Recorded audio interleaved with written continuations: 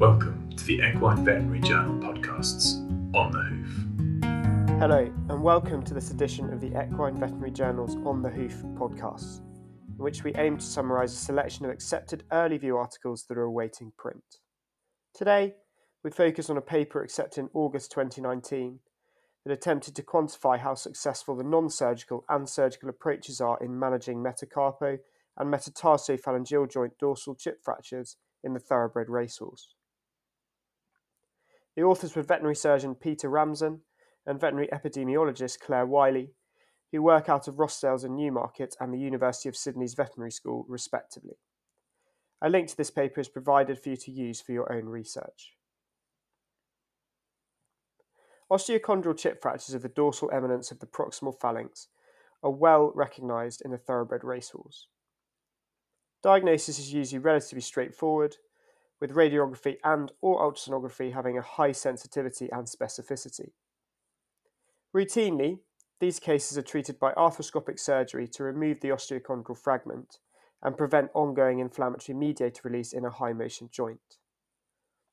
This has a reported success rate of 73 to 89% in the literature, and current consensus in the veterinary field is that this approach provides the best chance of long-term soundness. However, these studies are all derived from second opinion referral surgical caseloads, and in a routine first opinion setting, many of these injuries have to be managed non-surgically due to a variety of economic, horse, owner and trainer pressures. Currently, there is no quantitative data for this latter approach, and no study has attempted to compare the outcomes of surgical versus non-surgical management of fetlock chip fractures in racehorses. The authors of this paper therefore aim to address this gap in the literature and improve the evidence base when deciding on an approach to the management of these cases in a field setting. This was done using a retrospective observational study of one large veterinary hospital's first opinion caseload. A cohort of 98 horses were included from 32 racehorse trainers and 11 clinicians from the Rossdales first opinion veterinary team. Radiographs and case records from 2006 and 2014 were reviewed. The cohort was divided into non-surgical, i.e. intra-articular medication, or surgical, i.e. arthroscopic fragment removal, groups. Epidemiological data such as age, sex, lameness grade, flexion test response, fragment size and number, alongside the presence of any concurrent or future pathology within the joint after treatment, were all included in the study.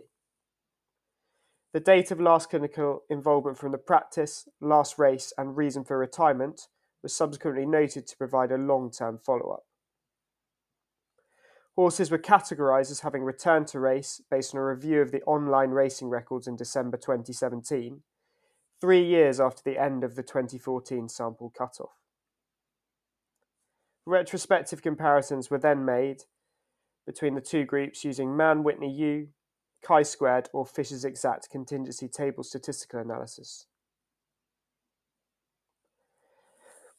With regards to epidemiology, the median age for fractures to occur was 2 years of age, with no sex predilection. 94% of chip fractures occurred in the forelimbs, with a near even distribution between left or right-sided injuries. 70% of horses had a mild lameness grade of less than or equal to 2 out of 5, with only 45% of horses showing a positive response to a flexion test.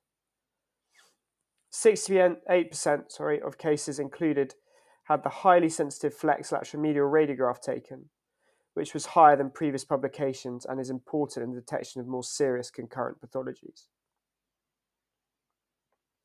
Of the 98 horses in the study, 71% were managed conservatively and 28% underwent surgical arthroscopy, with the latter being a relatively small size of just 28 horses. Conservative treatment usually involved intra-articular triamcinolone injection, 64% of all cases. However, methylprednisolone, dexamethasone, autologous conditioned serum and stanozolol were all reported as treatment modalities. Lameness grade and flexion test response did not significantly alter clinicians' decision-making. However, the presence of medium to large fragments, as well as multiple fragments within the joint, meant surgical exploration was more likely to be offered. Since there is substantial evidence that these factors do not alter subsequent racing performance or severity of intra-articular pathology, this decision-making was put down to significant clinician bias in believing that these cases had the most severe intra-articular pathology.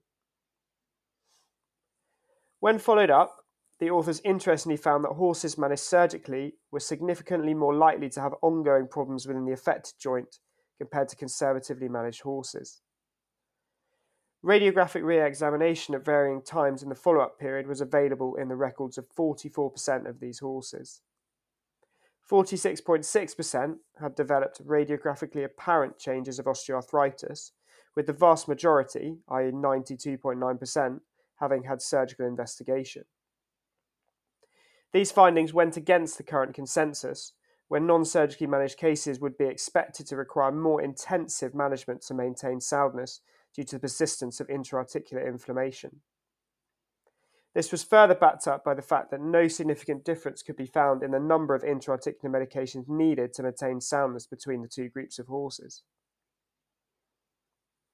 After reviewing racing records, it was found that most horses had raced prior to being diagnosed. However, no significant difference was shown between the two groups, with 75% returning after conservative management and 85% after surgical exploration. This was similar to success rates in previous publications of between 73 to 89% for surgical management. Of those that did not race again, other factors unrelated to osteochondral chip fracture were likely to have caused this decision. Fragment size and the number of fragments also did not alter this finding. However, non-surgically managed horses had a significantly shorter rehabilitation time of median 106 days compared to 203 days. Many surgical decisions are delayed until the end of the season, which may complicate these findings. However, the median time from diagnosis to surgery was only 15 days. Current recommendations state that conservatively managed horses should be given more rest than surgically managed ones, and so these findings clearly contradict this view.